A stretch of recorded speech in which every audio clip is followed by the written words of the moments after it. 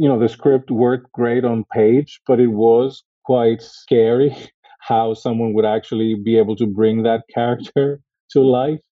And I couldn't think of a better person to do that. And she did it beautifully and, in ways that I could have never, imagined.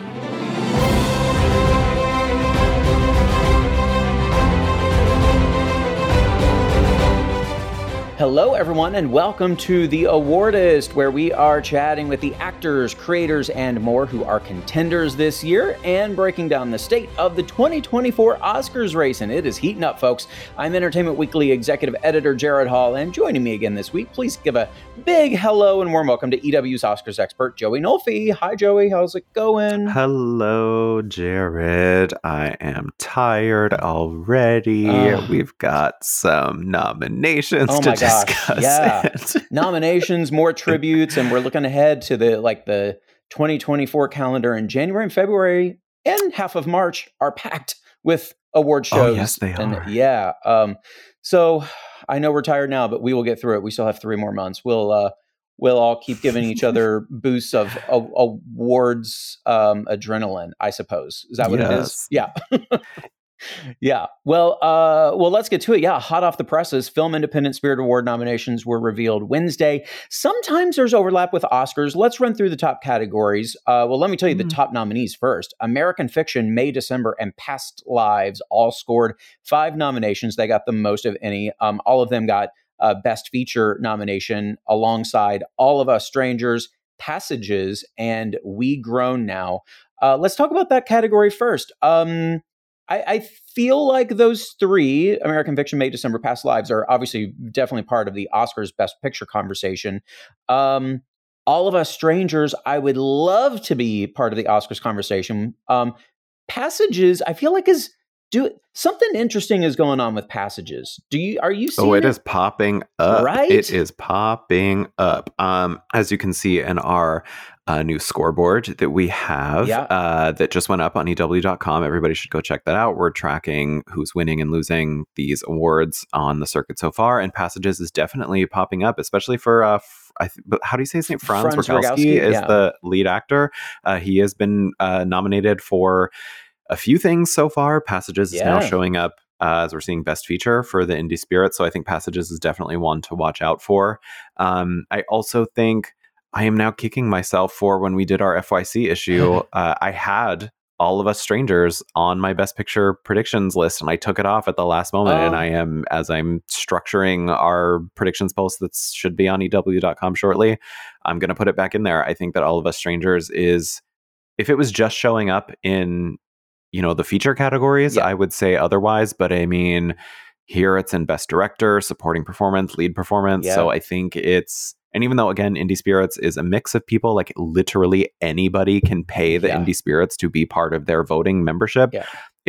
You can look at this as it's a large voting base and it's consensus appeal. So also Past Lives is showing up in all the right spaces that it needs to so far. So I know we were kind of doubting that one at the beginning of the season, like, is it not?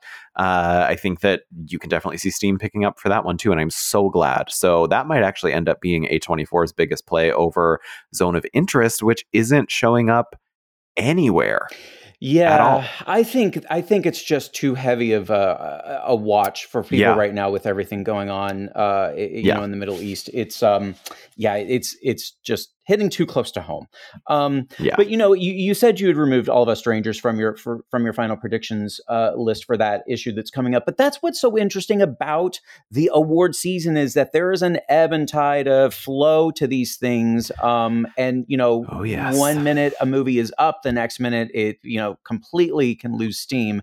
But what I'm seeing with All of Us Strangers and Past Lives, and I guess apparently with Passages as well, is that they're playing a really slow and steady game and getting out in front of the right people. And these different bodies are saying, hey, look over here, look over here. Well, much like Ketchup Entertainment, it's also who did get in. Jessica Chastain got in for Memory. it's also the distributor is like an untested distributor too. It's Mubi. Mubi is the distributor for Passages, and they are making this thing. Let me tell you, they are making it readily available. Yep. They're not waiting for like discs to send out. Like it is like link is in your inbox when you need it. So like, I mean, they're making it very easy for people to see this. I imagine it's also they're making it very easy for voters to see this. So I would not be surprised if this becomes the sort of dark horse of the season. I think that SAG, if they got through to SAG and we see Friends show up at SAG, I think that'll be the true test. If it doesn't show up at SAG, I don't think it's going to go much beyond that. But one thing I think we can see in this category that I do predict SAG will go for is May, December. I'm so glad to see. That was another one I was hesitant on whether voters would embrace it or not. But the one movie that I am kind of still scratching my head over why people are so in love with it is American Fiction. I mean, I think it's a decent film. I just don't know. I mean, watching it, I was just kind of like, I was surprised that it won the TIFF People's Choice Award. I did not think it was that broadly appealing of a film. Did you see it at TIFF or? No, okay, so no, I saw it after TIFF. Got it. And you did see it with an audience? Were there many people? Yeah, it was pretty crowded actually at the press screening of that. Yeah, because the first time I saw it, there were just, I think, 3 or 4 others in the screening room. And I saw it again this past weekend, and there were a lot more in there. And that's when I was like, oh, this is why it won TIFF. The reaction from the audience, they were so into it. And it has some interesting commentary. It does. Yeah, that is, I mean, yes, I just don't know that the filmmaking is necessarily there. I mean, I think that we have seen a lot of really strong commentary on subjects like this done in other ways that just feels a little bit stronger from like a creative standpoint than this one did. I mean, I don't think it's a bad film. I don't think it's a middling film by any means. I think it's, to me, like, the favorite Joey Nolte phrase, like it's a solid 7 out of 10 film. And like, I'd give it more than it's a good film. It's a good film, but it didn't necessarily blow me away. Maybe it was just the hype machine hyping it up too much in my mind, and that's inevitably always going to make something. I have definitely fallen victim to that before. Yeah. But with American Fiction, you mentioned, obviously we said best feature, but we have Jeffrey Wright in there for lead performance, and then supporting both Sterling K. Brown and Erica Alexander. Those were the surprises to me. Yes. Well, Sterling, I'm seeing him climb. He's great. He's great. And he's climbing in the, like the odds charts right now. Yeah. So I'm going to be keeping an eye on him as well. I think I'm ready to put him in. Yeah, actually, I think it's quite possible. I want to run through quickly. We've mentioned some, but the lead performance nominees. This is, by the way, gender neutral categories here, acting categories. Spirit Awards. Jessica Chastain for Memory, Greta Lee, Past Lives, Trace Lizette for Monica, Natalie Portman, May December, Judy Reyes, Birth, Rebirth, Franz Rogowski, Passages, Andrew Scott, All of Us Strangers, Tiana Taylor, 1001, Jeffrey Wright, American Fiction, and then Teo Yu for Past Lives as well, the lead actor in that film. For supporting performance, Eric Alexander and Sterling K. Brown for American Fiction. Noah Galvin got in for Theater Camp. You love her. Anne Hathaway for Eileen. Obsessed. Glenn Howerton for Blackberry. Marin Ireland also for Eileen. Charles Melton. Amazing. Yeah. Charles Melton for May December, no surprise. Davine Joy Randolph for The Holdovers. God, I love her. Catalina Saavedra for Rotting in the Sun, and then Ben Whishaw also for Passages. And the 2 call-outs that I want to make here are for another person that we've seen show up pretty regularly on the precursor circuit so far is Tiana Taylor for 1001. Yep. I think she could be a big spoiler here, or maybe not even a spoiler. I mean, since people seem pretty consistently voting for her, I think it's going to take a SAG nomination to push her over the top, because so far it's been groups that don't have crossover in the actual industry. And then I also think we need to pay attention to Anne Hathaway. I do think that Anne Hathaway, just because the role is so different for her, I think she could also, and I think SAG is going to eat that role up. So if they get it in front of SAG, I think Anne Hathaway actually is in. Yeah. Davine Joy Randolph, I think, is the front runner here. I think she's been showing up the most consistently. I think she's the front runner for supporting actress right now. Charles obviously is the front runner for May December for supporting actor. And then I also think we should be paying attention to the performers in All of Us Strangers. Too. Yes, I believe that Andrew Scott could creep up. Oh my God, I love that movie so much, so much. Elsewhere, we mentioned all of these honors and other winners being announced. New York Film Critics Circle also announced its list. I'll run through that here quickly. Best Film, Killers of the Flower Moon. Best Actress, Lily Gladstone for Killers of the Flower Moon. Here he is again, Best Actor, Franz Rogowski for Passages. And then supporting names that keep popping up, Davine Joy Randolph for The Holdovers and Charles Melton for May December. With New York Film Critics Circle, plus the two big tribute honors from the Gotham Awards for Killers of the Flower Moon, I think it's also worth noting that these are two New York City-centric awards bodies. But what should we take from this, that Killers of the Flower Moon is getting lots of these honors? I mean, these critics groups like New York and LA, the two most important outside of Critics' Choice, I think, again, these groups tend to coincide with the Oscars, not necessarily influence them. I think that what we can take from this is what these sort of highbrow critical lens, some of whom are also in the Academy, not the critics themselves, but people who have this similar sort of academic approach to film, we can sort of see what they're looking at. And Killers, like, I mean, who didn't see that coming? But Lily Gladstone is also creeping up in a very, well, not even creeping up, she's storming in a very big way. She is on our scoreboard, the leader for Best Actress right now, technically on stats alone. So same with Charles, same with Davine.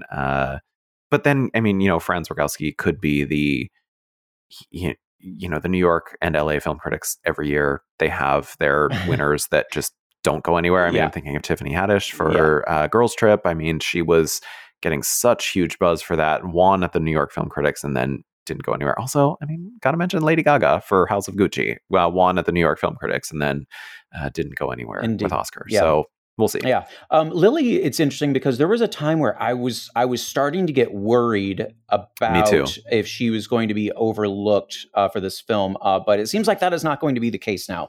I don't think so at all. Yeah. The British Independent Film Awards also revealed its honorees. All of Us Strangers took home 7 wins. I'm kind of not really surprised. Yes, but Best Film, Director, and Screenplay for Andrew Haigh. Supporting Actor for Paul Mescal, as well as Cinematography, Editing, and Music Supervision. No Andrew Scott, though. Yeah, it's weird because it seems like Paul is showing up and then Andrew's not showing up, and then like at the Spirits, Andrew shows up and Paul doesn't show up. Also, wait, oh my God, speaking of not showing up, we have to talk about how the Spirits went crazy for May December and then left off Julianne Moore. Oh, I meant to mention that too. Yeah, it's odd. It makes no sense. Yeah, I don't get it. This is going to be an odd season. We're going to be kept on our toes a bit, methinks. Yes. Yeah, but do you think those? You mean Toth? Yeah, exactly, Toth. Do you think like Julie? Do you think the British Independent Film Awards will those all that 7 wins for All of Us Strangers? Do you think that's going to boost that film? I'm sitting here with my fingers crossed. Yeah, it can only help. I mean, you have the British sector of the Academy is definitely growing, and you have a lot of them paying attention to more local. Another Gaga reference, the locals. Paying attention to what's going on in the region, and BIFA is definitely something that locals get excited about. So I think it can only help it. Yeah. And lastly, here I'll mention Santa Barbara Film Festival has announced the rest of its Virtuoso Awards. Danielle Brooks for The Color Purple, Coleman Domingo for both The Color Purple and Rustin, America Ferrera for Barbie, and there he is again, Andrew Scott for All of Us Strangers. Yep. America. I was going to try to blow past it because I knew you'd say something. Well, I mean, I think it's wild that we're seeing a monologue get. I mean, isn't that what Judi Dench won for? Yeah. No, that's what I'm saying. I think it was equally as wild then. Yeah. But fair.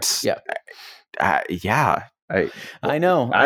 There's a lot of. Well, it's only one. Yeah, that's only true. one. There's a lot of passion. And for I'm that. not. Yes. And I'm not going to in any way take anything away from America Ferrera. If she gets a nomination, I will be thrilled. I just think from a statistical and also analytical standpoint, it's not making sense to me right now. That's fair.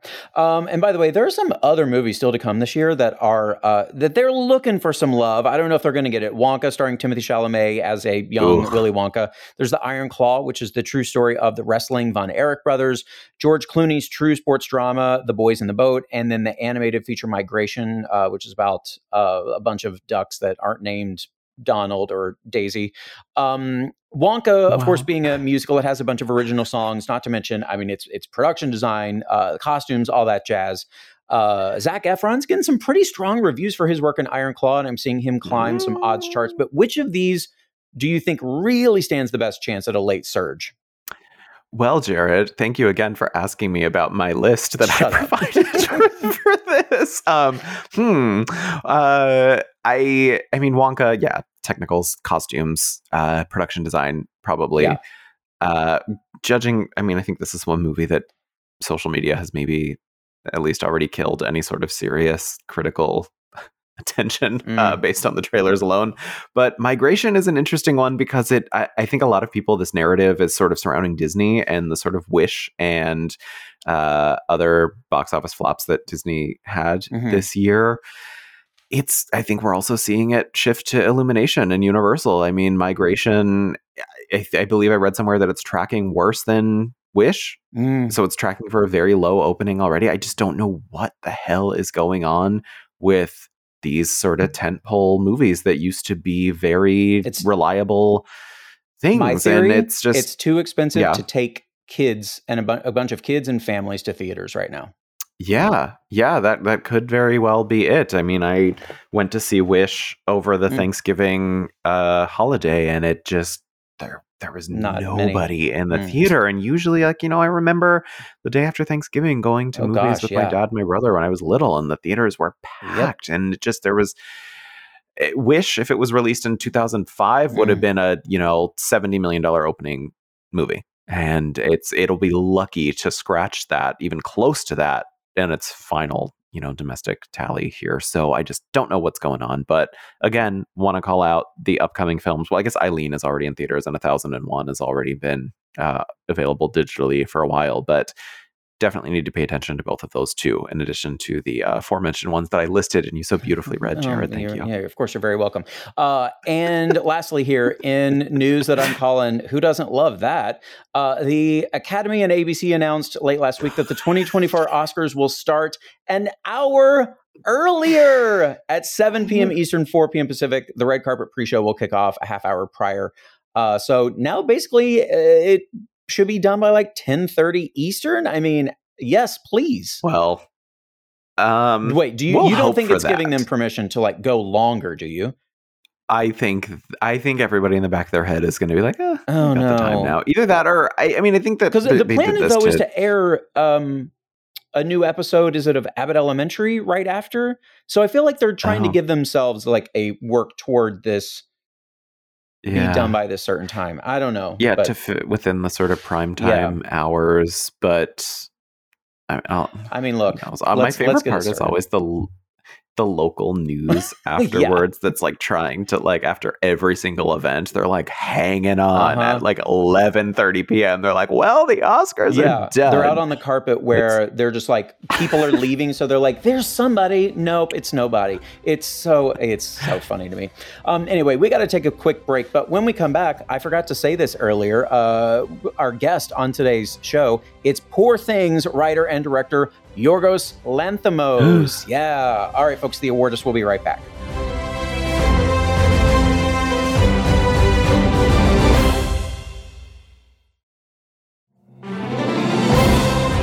Welcome back to The Awardist. Yorgos Lanthimos has 7 feature films to his credit, and of those, 3 have received Oscar nominations: Dogtooth, The Lobster, and The Favorite. His 8th movie, Poor Things, is very likely to score several as well. And it is classic Lanthimos, weird, wonderful, and wholly unique. Set in the 19th century, it centers on Bella Baxter, whose body is that of an adult woman, played by Emma Stone, who took her own life, but her mind is that of a baby. So Bella has to relearn many things about life under the guidance of her creator, played by Willem Dafoe. But she is eager to learn more about the world and even herself, so she runs off with a sleazy lawyer played by Mark Ruffalo. That is the short of it, but here EW's Christian Holub speaks at length with Yorgos Lanthimos about the making of Poor Things. Thank you, Yorgos, for joining us. Thank you. I know that Poor Things is based on the novel of the same name by Alasdair Gray, so I wanted to start by asking what kind of first piqued your interest about the novel, and what about it kind of made sense as your newest film, as your follow-up to The Favorite? Yeah, well, I was immediately intrigued by the main character, Bella Baxter, as soon as I read the novel. But also, of course, the story itself, the themes, the tone of the novel, the humor in it, the world, the very unique world that it created. It was all very, very intriguing, and I immediately checked whether it had already been made into a film, and I was very surprised to learn that it hadn't. So I sought to meet Alasdair Gray immediately, and I went to Glasgow and met him, and got his blessing to make the film. But that was around 12 years ago or something. And it took us, this long to get to make the film. So it wasn't like a decision that it would be the next film after The Favorite necessarily. It just happened so that that this was the time that we were able to make the film. Although I've been wanting to make it for a while. Having Poor Things, this story, this character Bella Baxter, kind of bouncing around your head for a couple years. What made Emma Stone kind of the perfect choice to team with to bring this character to life? Well, we did The Favorite together, and it was a great experience. And at that time, we had started writing the script for Poor Things with Tony McNamara, who we also wrote The Favorite with. So it was kind of a natural continuation of our relationship, because we had such fun doing The Favorite, and we liked working together. And Emma is apart from being a great actress, is a very unique presence overall. And as soon as I mentioned the story to her, she was immediately excited and just wanted to know everything about the world, and read the script, and started discussing who else was gonna work on it, how we're gonna film it, like other actors. She just became very fascinated with every aspect of the film. So that's also how she ended up being a producer on the film, because she was on board so early on, and involved in every aspect of it, that it was inevitable that she took that role on as well.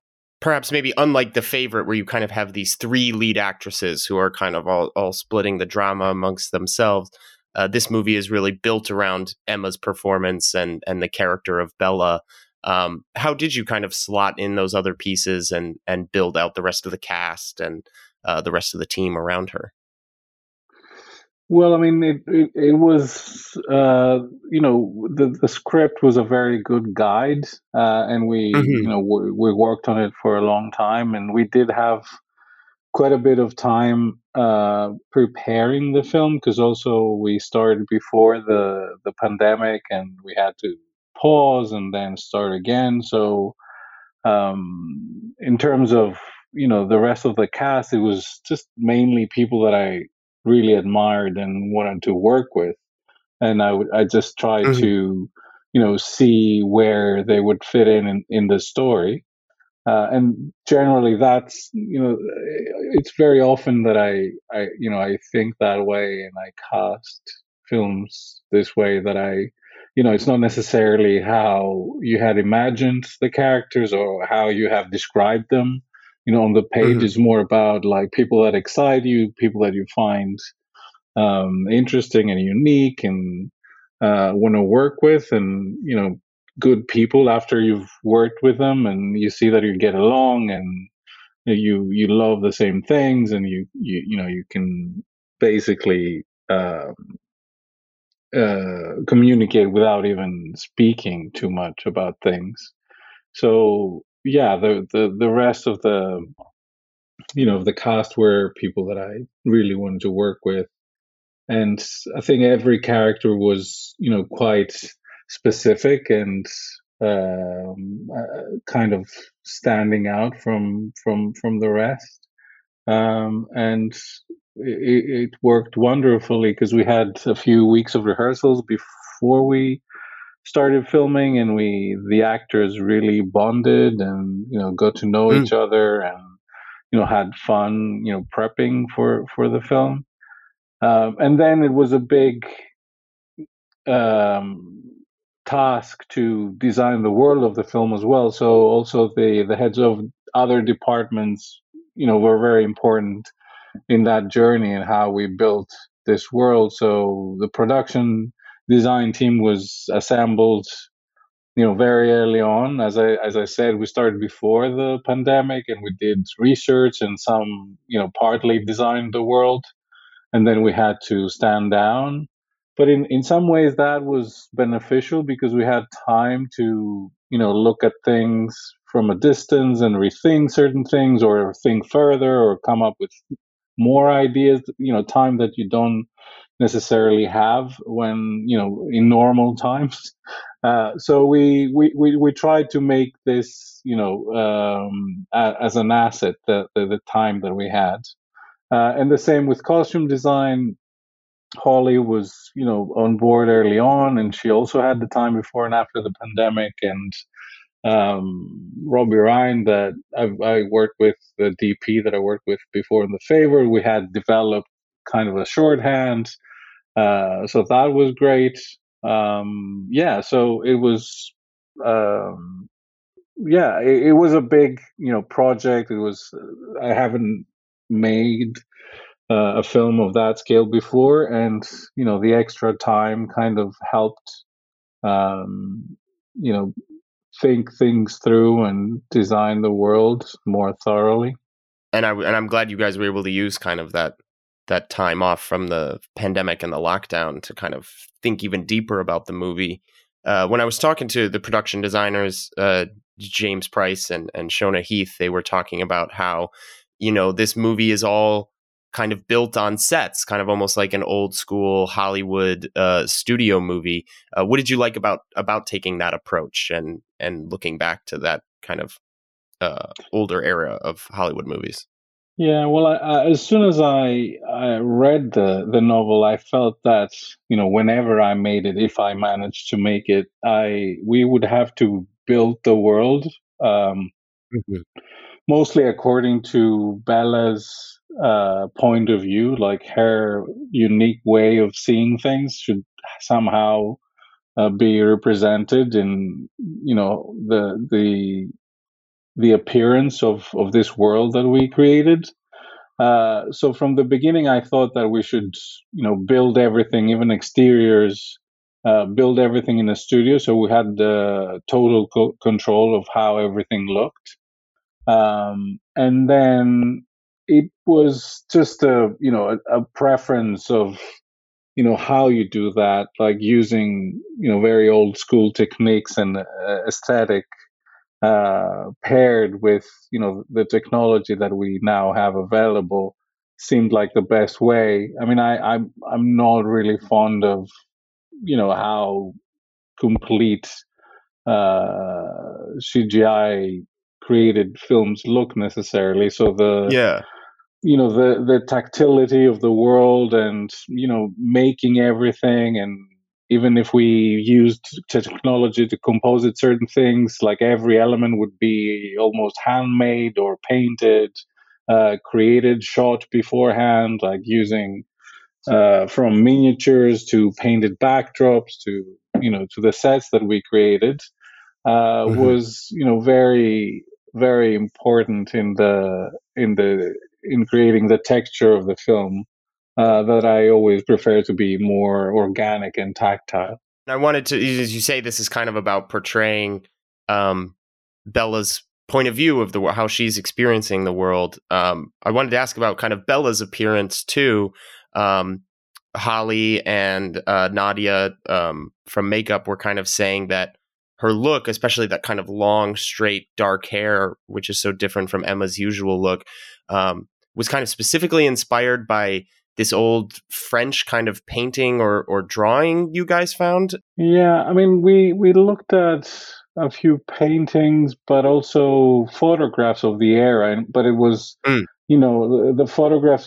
Women actually did have, long hair like that, but they never wore them outside like that. They were never free, and they always were up and done in some way. But we looked at these pictures with these women in their 90s or whatever, where they had left their hair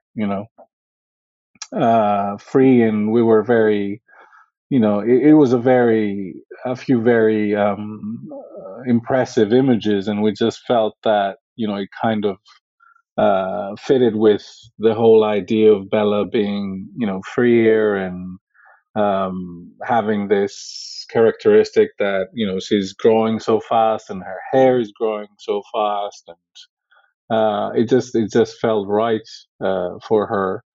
And then it was also about the way she was going to be dressed. That she had all these beautiful clothes made for her, but she never really put them together properly, and she would always, either forget to wear something or just, take it off immediately, and then you'd see her, with not complete outfits, most of the time, which was also, fun to do and discover, basically, because you haven't really seen anyone in a period film looking like that. Yeah, you're kind of almost probing the kind of structures or aesthetic almost of the Victorian era, right? Because we think of this kind of time as and the fashion of the time in particular, as everything being very proper and structured in a certain way. But because this is Bella's point of view, and she kind of has this unique perspective on the world, stuff that doesn't make like kind of logical sense to her, she'll just dispense with. Exactly, yeah.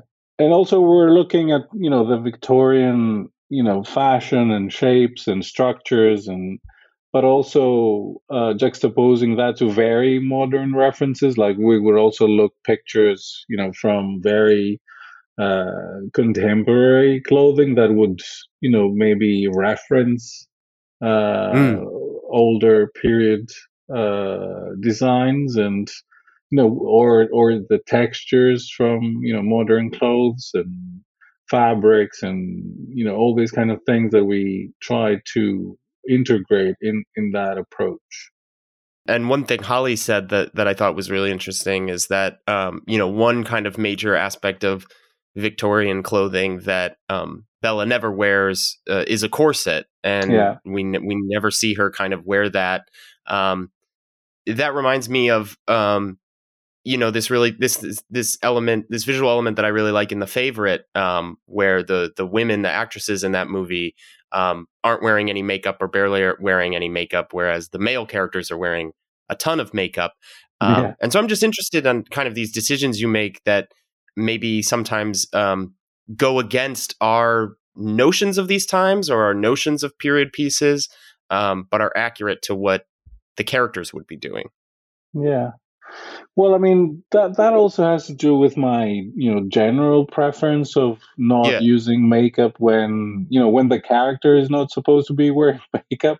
So that's, one aspect of it. And, Bella certainly, wasn't going to wear makeup unless, she does so in the brothel in quite a funny way as well. Like she doesn't really know how to do it. So it's like over the top, and, and I just love how people look, without makeup in general, and to be able to see the texture of the skin and whatever is considered an imperfection, which to me is like just a beautiful detail on someone's face or body, and also some of it is actually true. I mean, both in The Favorite, it is kind of true that men, in that period used to be much more made up in a certain way than women, and you'd see paintings of the women being very natural,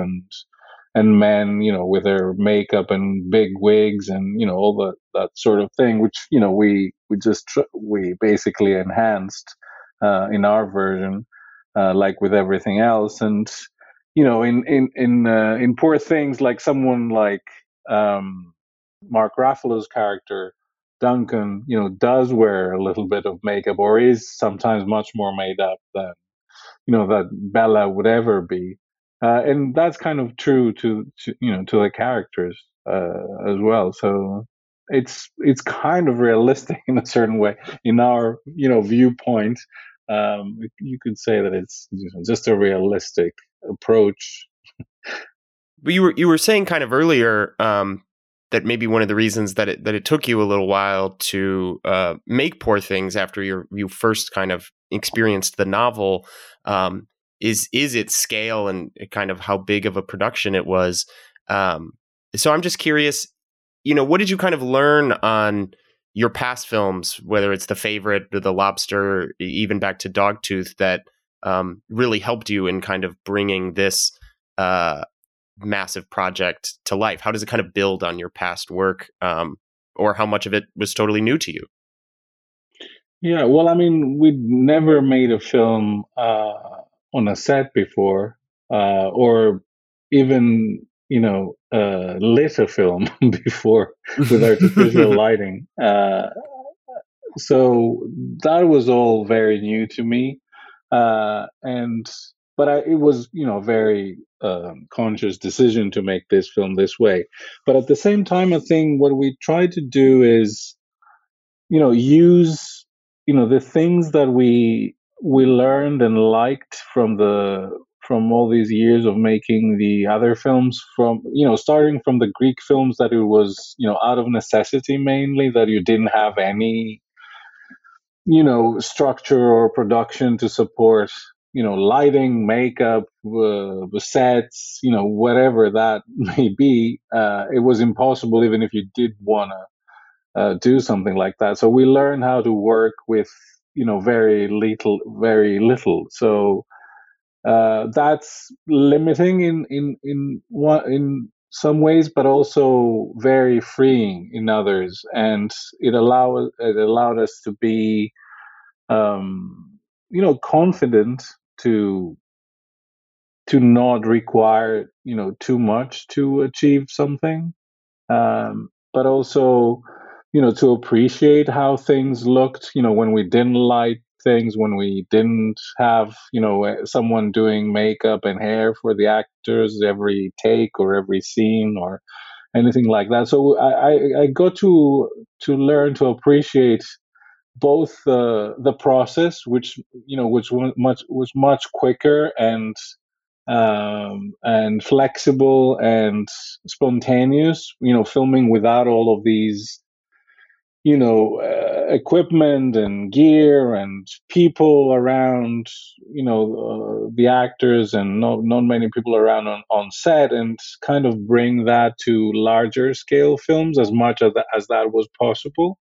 And the Poor Things was kind of the ultimate um, manifestation of that, because we did build all these huge sets and we had to light them. But what we decided to do, with Robbie Ryan as well, was that we would try and treat them the same way that we did when we, shot The Favorite on location, for example, where we didn't have any artificial lighting and we just, used the natural light from the windows and just shot, on location. We would treat those sets as locations, light them from outside as, a natural location would be lit from, natural light. light them, and then when we're on set, then we don't have anything else. We don't have any other equipment other than the camera and sound and the actors, and just be as free filming as we were when we were on location with with natural light. So, and that worked quite well, and especially during we had to film a lot of intimate scenes in the brothel, and with all these actors that were coming in for a few hours, and that created a very intimate atmosphere where it's just like three people in a room, just the actors, Robbie operating the camera himself, and just Haley the AD, and just keep filming. Sometimes we didn't even have sound, like we would set up the mics, and we didn't have a person to be doing sound, so it was in this huge set, such an intimate space and atmosphere that would totally reminded us of the way we worked before. And then you would go out and see all these hundreds of people around, and lights and trucks, and all these things that you need to create the world. But when you're filming it, you could create this very intimate atmosphere, which was great, a great experience, and especially for the actors as well. And I guess since the film does spend a decent chunk of its time in the brothel, and there are all these various sex scenes, how did you kind of approach that with the actors? Do you use intimacy coordinators or things like that to make sure that everybody's comfortable in those scenes? How do you approach those? Yeah, definitely. I mean, we worked with Elle McAlpin, who's a wonderful intimacy coordinator, and it was extremely helpful. And to be honest, like both because Emma and I are know each other quite well by now, and we feel comfortable and trust each other very much. We're like, I don't know if we'll need someone. Okay, let's just have someone there for safety and all that. But even so, we realized that it was on the day, it was so helpful to have someone like that, someone who knows how to do these things, and like be very sensitive about everyone and everything that's going to happen, and making sure that everyone feels comfortable, and but even also practically helping us with certain things, how they work, how they look on camera. Like it, we don't necessarily have this experience, and she was there to help us out all in every which way. And especially Mark and Emma, which were very comfortable again with each other. They got to know each other really well through rehearsals, and that was relatively easy. But the, as you mentioned, the brothel scenes, for example, would have actors coming in for one day, like only for a few hours each day, so we didn't get a chance to get to know them so well. And so having someone who would prepare them and bring them in, and communicate to them the right tone and atmosphere was extremely helpful. So I didn't know what we would have done without her. I mean, it just made everything so much easier, and more creative in a way. Like we were able to do things that looked better, basically. And with the addition of what I described before, just creating this very intimate set, with very few people, like the absolute necessary people, was also key. I'd be interested in hearing you talk kind of about how sex kind of factors into this story, and Bella's experience of sex. There's almost kind of an interesting thing where when the brothel comes into the film, where it's like, oh, maybe you've seen this before in Victorian era stories, where this woman who's down on her luck kind of has to work in a brothel to survive or whatever. But for Bella, there's a kind of running thing in the film that sex is a very liberatory experience for her. And even through her experience in the brothel and the other characters she connects with, that allows her to further her own education and things like that. What was interesting to you guys about kind of Bella's exploration of sex? Yeah. Well, you put it really well. I mean, it's sex, for her is like everything else, every other experience she has, in this journey that she Hmm. takes. It's like food, and it's like, reading books and seeing different places and meeting different people, and having all these different feelings, and because she has no shame and she's not conditioned in a certain way, like everything she experiences, sometimes it goes, overboard, and she realizes that too, what it means to, what excess means, what, she discovers all different feelings about everything. So sex was, I think is a very elemental, aspect of, human condition, and experience. And it couldn't be, we didn't want to shy away from it. And also it was very important in the novel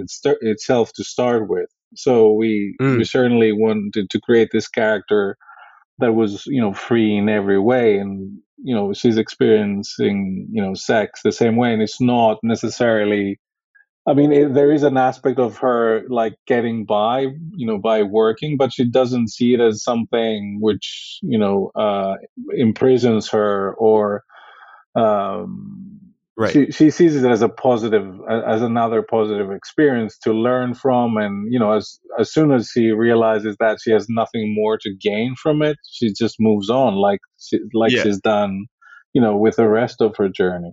Zooming out again a little bit, talking about your journey to this film, um, you know, the favorite and this back to back are both kind of period pieces, explorations of the past. Um, what's interesting to you about exploring the past and kind of bringing, maybe does it feel like you were kind of honing your perspective on the world as an artist in your early films that are a little more set in the present day, and then bringing them into these past eras, or just what's kind of fascinating to you about these period Yeah. pieces? Well, I mean, I didn't necessarily plan to make these two films back to back. As I mentioned before, like, Poor Things was something I wanted to make for a while, and also The Favorite took some time to put together. So it kind of just happened. But of course, it is fascinating. I guess there are many reasons. One of it is that you create these worlds, and there's some kind of distance, because of how they look, and how people behaved. And there's all these codes that are slightly different but very familiar to us at the same time, which I think Hmm. allows us to observe the most important aspects of the story and the characters, in a more thorough and um, satisfying way than maybe sometimes you can do in contemporary films or stories, where things feel a little bit more closer to you, and maybe you don't have the necessary distance and point of view to understand things. But having said that, we have already shot another film that is a contemporary film, and we wanted to go. But like, you always have this desire whenever you explore something in one way, then you feel the need to do something different. So we've already shot a film that Emma is in again, and Willem again, and Margaret Qualley again.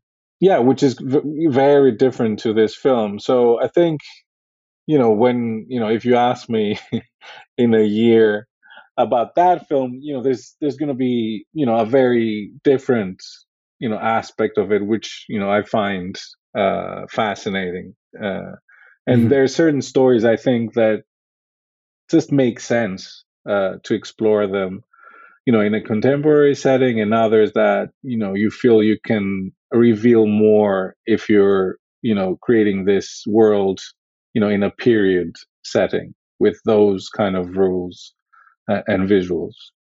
Well, it sounds like you and Emma are having a very kind of fruitful collaboration here. If you're making kind of 3 movies in a row.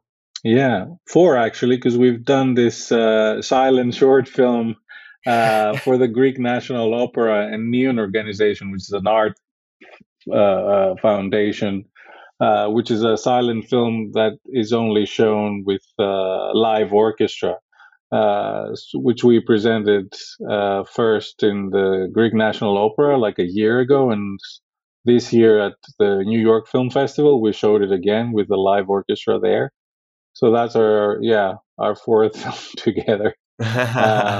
So yeah, I think we're getting along pretty Yeah. well. Hopefully this doesn't sound like too simple of a question, but what do you kind of admire about her as an actress, or what do you like about her as a collaborator? Like you said, she's a producer on Poor Things as well as the star. Well, it's not a simple question. It's a very, complicated answer. Or, I don't know, maybe it's a simple answer. It's like what I said, like we get along, and as I said before, I admire her as an actress, and that's obviously a given. And I think she has such a unique presence and is, able to kind of modify that very unique presence according to the story and the character, and again, like having someone that you can just do things without having to explain too much, and like you can grunt and she gets it, and you just look each other in the eye and know what's the next step, and just admiring them, and getting to be excited about every new idea, like just wanting to dream about the next thing with someone is very very exciting, and very gives you a lot of incentives to just keep going and trying new things. And also the trust, like to trust someone like that, and to know that they have your back, and no matter what goes on, I think I guess it was a long answer, not a complicated one, but it's like there's so many different aspects of such a relationship that feel satisfying, and you just want to keep doing it, and you don't want to risk of working with someone that you wouldn't have all of these things, and and it hasn't been boring for us. I guess maybe at some point we might go like, okay, let's just do something different, and let's just work with someone else, or we'll just keep doing this. I mean, I don't know, like we for the time being we just seem to have like this role going, and we don't want to interrupt it. This movie, Poor Things, there are scenes that are in full lush color, and there are also a lot of scenes that are in black and white. I think sometimes maybe audiences think of black and white just as belonging to old movies, or representing the past, or something like that. But how do you kind of use the black and white and the contrast between black and white and color filmmaking as kind of tools in this movie? Well, it started just by doing some tests for the film stocks, and in the beginning we were actually supposed to only shoot like very small parts of it in black and white, some of the flashbacks. But then as we were testing the various film stocks that we were going to shoot, black and white was so beautiful that I started thinking, oh, it's a shame we're only going to shoot so little of it. And then it dawned on me that it might be interesting to just show the first part of the story, which is her in the house, that she hasn't really started experiencing the world outside. She hasn't started her journey.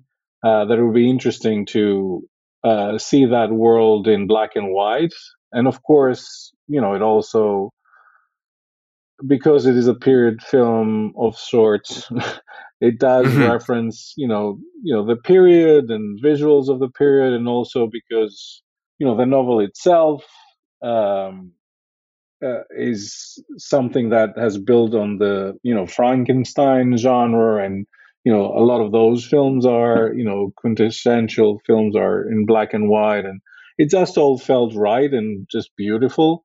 And also the fact that after she went into her journey, the world all of a sudden would seem so much, more, alive and different, and the contrast between, her first experience and the rest of the experience, and also the fact that when she returns back to her house, you get to see it also in color, and you see it in a different way. So you get to see the same places in both in color and black and white. I think all of these, for all of these reasons, it just felt, right that we would use black and white for a portion of the film. Totally, and that kind of ends up paralleling the general structure of the story, which by the end, Bella kind of circles back around to her old life and her old husband. But now that she's been on this journey of self-discovery, she can no longer kind of be contained by him or this world. Exactly, yeah. I know that this, we were talking, this took years of thinking and planning and even production. What are you maybe kind of proudest of, or are you happy to have kind of finally put it out there for people to see? Well, I have to say I'm proudest, for the actors, and especially Emma, and of course, all of the world building, and and all the visuals and everything we created is, very unique and very important to tell the story. But without her, like without her performance, and without the other actors around her, so really supporting that. Not I don't mean that as I mean, like, they created these very beautiful, complex characters around her, and that what brings, even more her performance and character um, out, and making it stand out. Um, I think, yeah, I think I'm really lucky that I got to work with these actors, and especially Emma. I think she's just incredible, and to be honest, like, it worked. The script worked great on page, but it was quite, scary how someone would actually be able to bring that character to life. And I couldn't think of a better way, like, of a better person to do that. And she did it, just beautifully, and in ways that I could have never, imagined. So yeah, I think I'm most happy about that and proud of them. Well, it's a really wonderful film, and I've been looking forward to it for a while. I was really excited to see it, and I'm excited for the rest of the world to see it soon. And I really appreciate you taking the time to let me pick your brain and talk through all these different aspects of the movie. Thank you. It was a pleasure. So the thing I think it is all safe for us to say here, Joey, is that Yorgos Lanthimos is kind of one of those, like, once in a lifetime directors. It is a Yorgos film. It's going to be eccentric and weird in the best ways possible. But Emma Stone, I got to say here, this I think is like a career defining performance for her. Oh, yes, absolutely. At least critically. I just hope that people go see it and it becomes that into the sort of pop cultural ether of being a performance that is synonymous with her outside of these academic and critical circles, because it is so good. It's so good. Yeah.